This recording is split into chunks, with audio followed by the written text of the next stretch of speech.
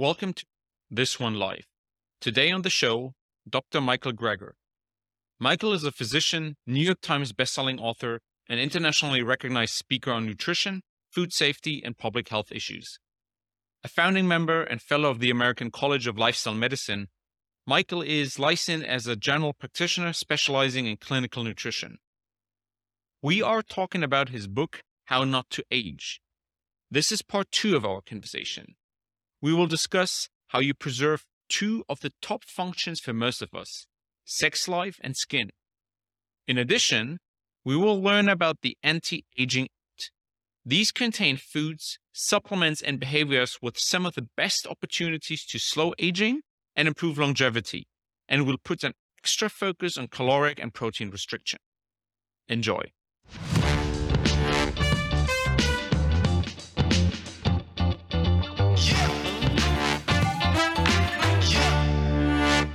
Another area in your book, which I found really helpful, was when you talked about preserving functions. And I think you talked about the 15 different functions. Coming back to what I said very early on in this episode, people are superficial, are vain. I am superficial, I'm vain. And so I would love to hear your thoughts on how to preserve these 3 functions: sex life, skin, and hair. Those are some good ones. So in terms of takeaways in the sex chapter, there's actually, this is something I had never heard of before. There's a distinctive odor, body odor of the elderly due to a chemical that we start producing as early as our 40s called 2-nonanol, which has this unpleasant kind of grassy, greasy odor. It's caused by the oxidation of omega-7 fats that are increasingly extruded from our skin as we age. But the good news is we can cut that odor by eating 2 things. 1, plain white button mushrooms significantly cuts down on that odor, and chlorophyll-rich dark green leafy vegetables. Yet another reason to eat your greens. In terms of function, sexual responses for both men and women are related to blood flow. Diet and lifestyle changes that are good for the heart are also good for the genitals. And indeed, men and women randomized to healthier diets can experience significant improvements in sexual function that may be due to the anti-inflammatory effects of healthier diets, the blood vessel dilating effects of certain fruits and vegetables like watermelon and beets, and then the lower phthalate and BPA exposure, those plastics chemicals, by cutting down on processed foods. In terms of sexual desire, there's a dangerous and ineffective drug prescribed for women called fibicerin, I believe, that should be avoided. Similarly, there's not enough safety data on prescribing testosterone for women to warrant FDA approval. However, for women, lavender and bitter orange aromatherapy may help, though it's difficult to do placebo-controlled trials for aromatherapy. Supplemental testosterone can help with low libido in men, though the risks likely outweigh the benefits. Thankfully, there are safe, natural ways to boost testosterone with diet and lifestyle approaches, such as eating less than a teaspoon a day of fenugreek seeds, boost testosterone, as well as avoiding obesity, sleep deprivation, and beard. That's another reason to get enough sleep, is it maintains your testosterone levels. The spice saffron can improve the sexual impairment caused by the Prozac-type drugs, the SSRI antidepressants. Maca root has been shown to increase sexual desire in men and sexual function in women. There's another root called ashwagandha, which can improve some aspects of sexual female function, but there's a risk of liver toxicity, so I actually recommend against it. About half of postmenopausal women experience genitourinary symptoms of menopause. It used to be called vulvovaginal atrophy. First-line treatment is low osmolarity lubricants, vaginal lubricants and moisturizers. There's only a few brands I could find that really fit that bill, which I talk about. Second-line treatment are topical hormones, intravaginal estrogens or DHEA. Vaginal estrogen is both safer and more effective than systemic estrogens in terms of vaginal symptoms, and oral DHEA doesn't work at all. However, oral fenugreek seeds and topical fennel creams can improve sexual symptoms in postmenopausal women. And in terms of erectile function, smoking cessation, weight loss, probably through testosterone, physical activity can all help with ED, though one type of exercise can actually make it worse. prolonged cycling because of the pressure on the pudendal nerve. Men should know that drugs like Viagra can have both short and long-term adverse effects. I talk about the pros and cons. And though ginseng appears to have no effect on female sexual function, Korean red ginseng can significantly improve erectile function in men. I think those are the main takeaways for sex. There's so much, I could fill the whole episode around this. I'm only gonna say two things. One is, with your comment around beer, you will have made our listeners in Germany not very happy because Sorry. we love to drink beer. So let's keep that in mind. Beer reduces testosterone, and it gives you a belly. There's a very powerful phytoestrogen in beer called hopium from the hops. In fact, female hop pickers start menstruating in the fields because it's such a powerful estrogenic effect. So we think it's actually that phytoestrogen in beer that's causing the drop. I'm happy that I only drink beer once a year on the Oktoberfest. I should be mostly fine with that. And the other thing that I found really interesting, your very first thing about odor, is that this typical, how do I say this in a political correct way, this old people smell? Yeah, that's the old people smell. In fact, in Japan, there's actually a name for it, kiriyashu. It's just, what was fascinating to me, I thought maybe it's just that's the smell of nursing homes, or that's the smell of different kind of bathing or whatever. But no, they actually found out exactly what the compound is. And yes, it smells exactly like that, and why the compound gets increasingly made. And what's even better, these interventional trials to see if we can do anything about it. What's the point of knowing about it if we can't do something? And so they found these two foods. So I was really psyched about that. That one is a really big one. Skin, let's move on to skin. So how can I help my skin? Okay, the single most effective way to slow the signs of aging is protect your skin from the sun. Though ambient air pollution can also contribute due to polycyclic aromatic hydrocarbons, which are these combustion byproducts that kind of coat diesel exhaust particles, and also formed when coal is burned, tobacco is smoked, and meat is grilled or barbecued. In terms of diet, the carotenoid nutrients in certain colorful fruits and vegetables like beta-carotene are deposited in the skin and offer this kind of healthy glow in both light and dark skin tones. Nutrients in greens can help improve skin elasticity, collagen status, facial wrinkles, perhaps due to this kind of inside-out sunscreen effect. Drinking extra water can decrease signs of skin dryness, not surprisingly, and roughness. Honeybush tea can reduce eye wrinkles, and cocoa powder can increase skin thickness, elasticity, and decrease wrinkle severity as well. That's a tablespoon a day of natural, not alkalized cocoa. Almonds can decrease wrinkle severity, perhaps again by increasing skin UV resistance. You can actually, burn people with UV lamps before and after almond consumption, see significant reduction in redness. Ground flax seeds can improve skin smoothness, and soy foods can improve facial skin elasticity and fine wrinkles. If one is eating strictly plant-based, a regular, reliable source of vitamin B12 is critical to ensure proper collagen cross-linking, though the evidence to recommend collagen supplements for anyone is insufficient. In terms of topical treatments, many so-called anti-aging skin creams really work no better than just simple moisturizers when actually put to the test. The gold standard for anti-aging skincare is daily facial moisturizer with SPF of at least 15. It's all about protecting your skin from the sun. Sunscreen has been proven to prevent visible skin aging in randomized controlled trials. There is a prescription-only compound called retinoids like tretinoin, that can actually reverse existing sun damage, but it may kill you. A small fraction is absorbed in the bloodstream and may increase the risk of premature death, so I recommend against it. Low concentration alpha hydroxyl acids, there's often lotions that can improve facial photo damage, but unfortunately makes your skin actually more photosensitive. So as long as you completely avoid the sun, you could use those, but otherwise it may make things worse in the long run. So what can we use topically? Topical vitamin C and topical niacinamide, also known as nicotinamide, can reduce wrinkles and sallowness, improve skin tone.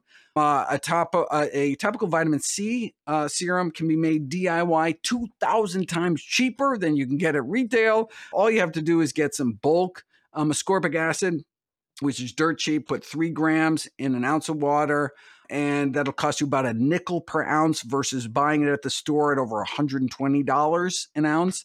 And topical niacinamide, you can do the same thing. It's even more expensive, like over $200 an ounce, but you just mix 1.4 grams of a bulk nicotinamide into your favorite skin cream and apply like a pea-sized amount to each side of your face once a day.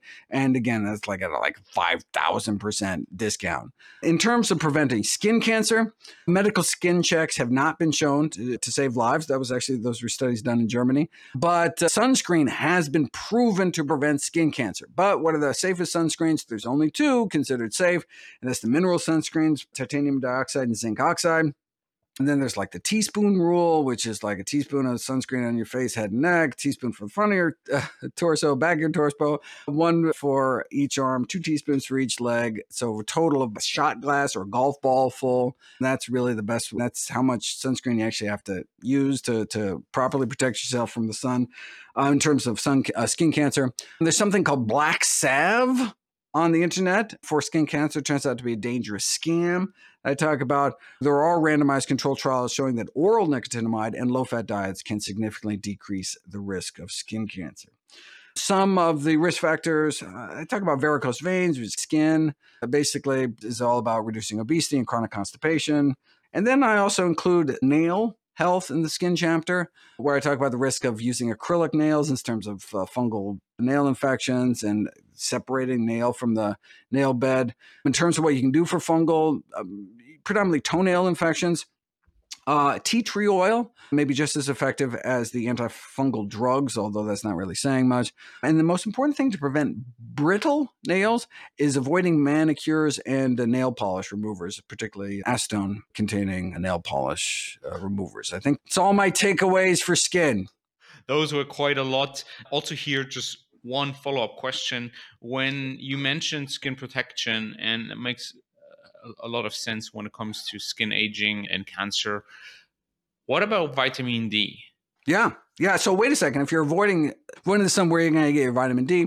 So there's and I was surprised. I probably carried this misconception myself. The misconception that people who apply sunscreen properly actually have lower vitamin D levels or impairs their vitamin D. We actually need very little sun exposure for adequate vitamin D. So if you're light enough, skinny enough, then just forearms and face for 10, 15 minutes, midday sun is all you need for vitamin D production. And so even with protective layers of sunscreen, you get enough vitamin D. However, look, if you are not getting enough sun, period, either you live at a latitude such that during the winter months, the sun's rays are at such an angle, you're not going to get sufficient amounts, or you just don't go outside, period, regardless of where you live, then I would encourage people to take supplemental vitamin D at a dose of about 2,000 international units a day.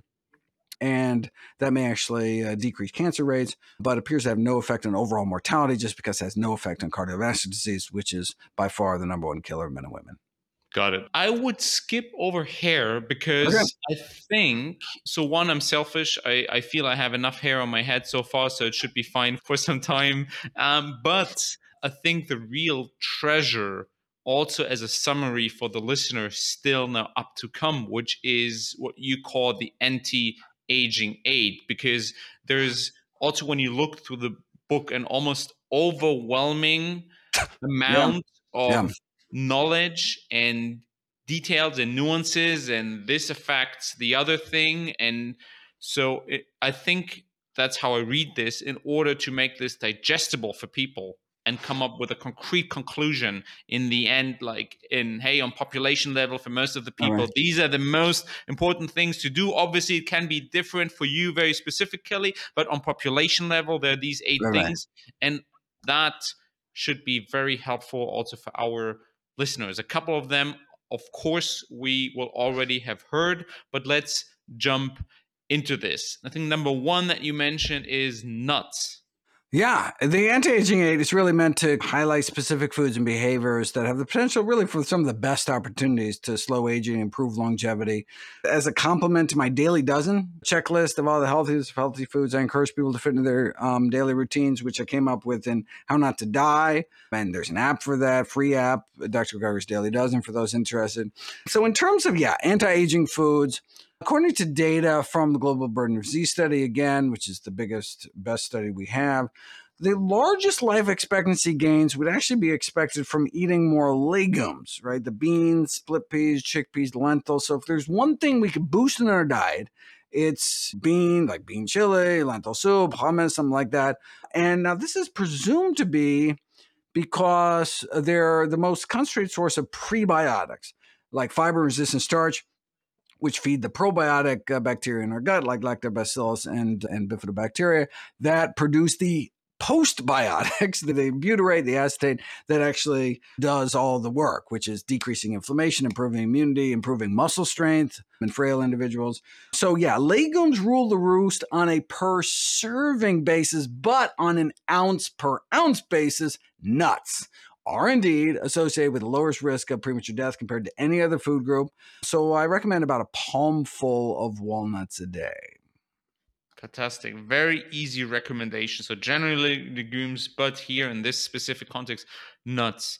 The second thing that you mentioned were greens. Yeah, dark green leafy vegetables earn their place in the anti-aging 8 as the vegetable most associated with a longer lifespan. The nitrates in greens, we think of nitrates in beet juice and beets, but the actually most concentrated sources are dark green leafy vegetables, can improve age-related declines in muscle and artery function, and slow our metabolic rate.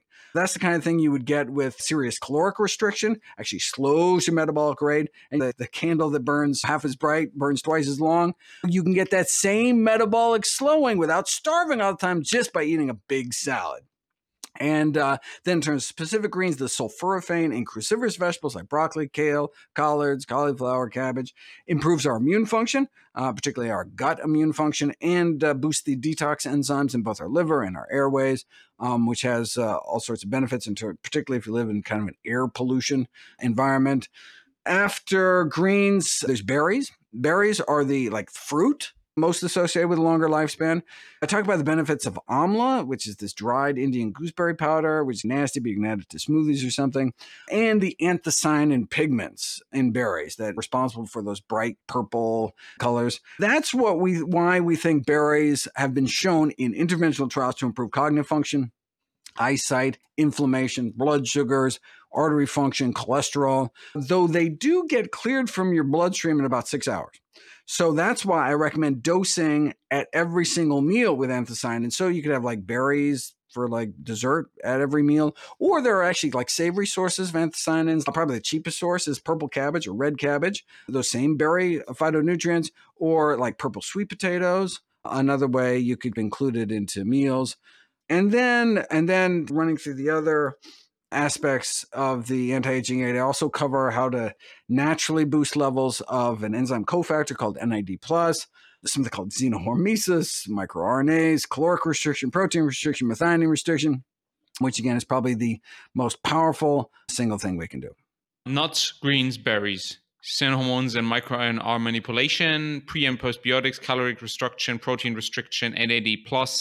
On caloric restriction, I do understand this idea, hey, a candle that burns half as bright burns longer. A couple of questions to that. So when I think about calorie restriction, I would assume that goes hand in hand with reducing muscle mass, muscle strength.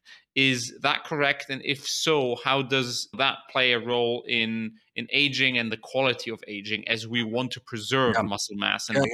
So muscle and bone mass can be preserved by combining caloric restriction with resistance exercise. So it's critically important. If you are drastically restricting your calories, you need to accompany that with a resistance exercise regime, or you are going to lose muscle and bone mass. Thankfully, in the calorie trial, which is the largest study of calorie restriction to date over a 2-year period, there was not a relative reduction in muscle or bone mass, but that's because they're also accompanied by an exercise regimen.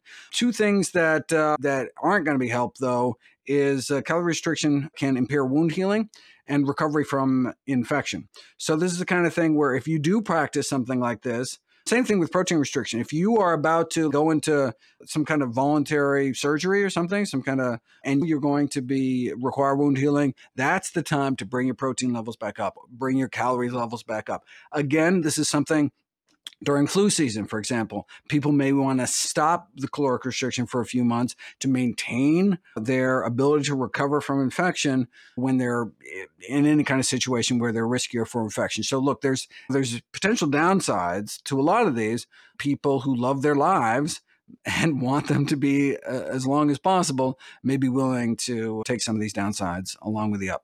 We at Freeletics had looked into studies around caloric restriction because that's a topic for debate also internally and how we want to coach our users. I would like to share my conclusion or what I found here and get your thoughts on that. Is that so one is a lot of the research, a lot of this, where does the caloric restriction come from, seemed to be rooted first of all in animal data. Then there was research on humans. But what we've seen there is that when that was controlled for diet quality, most of the supposed benefits of that restriction were lost. And so our so what was that it seemed for us that caloric and protein restriction are helpful if calories and protein come mostly from unhealthy sources, and or if people are overweight, as there's a massive health benefit in getting towards normal weight. Otherwise, we were careful in coaching a caloric restriction. Yeah, no, you bring up some really important points from the literature. Caloric restriction advocates talk about how simply reducing intake of food can double, even triple lifespan of like yeast, fruit flies, and some worms. And average maximum lifespan increases up to 50% in rodents. But what they don't even say that caloric restriction works across the board, which is demonstrably not true. Most animals tested, the lives are not prolonged by caloric restriction, nor even most strains of mice. Most strains of mice are not prolonged. So there's specific strains of mice, specific model organisms, but certainly not across the board. And the good news in humans is that even 12% caloric drop in caloric intake, so that was this calorie study, resulted in a variety of physiologic, psychologic, and anti-aging benefits, though these were people who were normal weight. But guess what's normal? This is done in the United States. Guess what's normal in the United States? Overweight. The average American is overweight. So being normal weight, quote unquote normal weight, is actually being overweight. So these were overweight. I think their average BMI was 27, right? And of course, caloric restriction is going to benefit from someone who's overweight, right? But is that actually going to translate into people who are already at ideal weight? And the other thing as well is that it's very difficult to separate out the concurrent improvements in dietary quality. People tend to cut out some of the junk first. So just cutting out junk, just bringing down caloric intake to get ideal body weight certainly has the benefits. One thing that really did come out of the caloric restriction literature for me was this time-restricted feeding. So early time-restricted feeding carries these so-called chronobiological benefits because of our circadian rhythms. So really trying to shift more calories towards the beginning of the day, the better. Making breakfast or lunch the largest meal of the day may actually be one of the reasons why the Seventh-day Adventists in Loma, California, actually the longest living formerly studied population in the world. Yes, they do eat healthier diets, et cetera, but that's one of the things that may be accounting for it. Michael, last question for today, because we've covered so many things and I've given our listeners so much information. Do you, for lack of a better word, do you think that we can heal society at large? Because, you know, what you talk about in your book resonates extremely well with me, the different topics, because I feel that I'm already at an 85% level and you can tweak this and that, and we can have a discussion around some of the nuances, and I can implement some of these things that take a lot of value from that. What I worried about is that the majority of the population is so far away from just living decently healthy or appropriate towards aging, with all these major killers, no exercise at all, terrible junk food, smoking, drinking booze all the time. And I'm asking myself, how can we at a societal level help some of these or most of the people get rid of these worst parts of the behavior? And my idea here, and it's also controversial to a certain extent, but I love the idea of controlling environment, and that's either via yourself or via the government. But if you're in a group that drinks, is lazy, and smokes, you'll likely smoke, drink, and waste True. your time. If you're in an environment that is healthy, productive, and focused, even if you're the worst in that environment, you will be better than the best in the other Right. environment. No, I'm so glad it is a perfect place to end. In fact, that's how I end the book. The whole conclusion is, okay, let's take a big step back, right? There's 13,000 citations in this thing, but let's get back out of the weeds and look. You do not need to make drastic changes, not all or nothing. Even those basic common sense lifestyle factors can mean living literally a decade longer, not smoking, not being obese, moving regularly, more fruits and vegetables. And look, it's never too late. It's never too late to stop smoking, start moving more, start eating healthier. We really have the power here in terms of helping people make those healthy decisions. It is indeed all about environment. We can help control our home environments, but we're going to need help out in the wider world. Some of the most exciting things happening in the public health space, particularly around diet, is this kind of choice architecture work where you make default healthy meals. So, for example, in all 11 public health hospitals in New York City, the biggest city in the country, all meals are strictly plant-based, healthy, no processed foods as the default. Now, look, you can still order whatever you want. But if you don't say it, but if you don't argue, then the meals you're going to get are healthy. And so it's, wow, healthy food in the hospital, what a concept, right? But it's just making the default option healthier. So we're not restricting anybody's choices. People can still do what they want, but just making the healthier option, the easier option, will go a long way to improving society's health. Love that idea. Michael, where should listeners go to learn more about you, your work, the book? They can go to nutritionfacts.org, where, of course, everything is free. And you can go to your local public library and get a copy of How Not to Age, or order it from your favorite bookseller. All proceeds from the sales of all my books goes directly to charity. I don't make a penny on any of the books. I just want you and your family to live the longest, healthiest life. That sounds like a very good deal. Michael, thank you so much for taking the time. All the best with your mission. Had a great time. Looking forward to coming back with the next book. We'll do that. Great.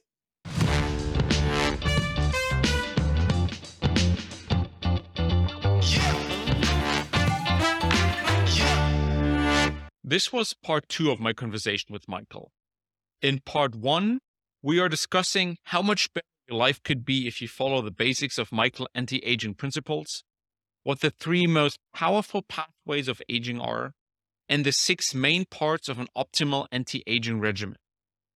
And we'll discuss whether too much protein kills you. Expect to get simple, practical advice that can increase the amount of high-quality years you live quite significantly.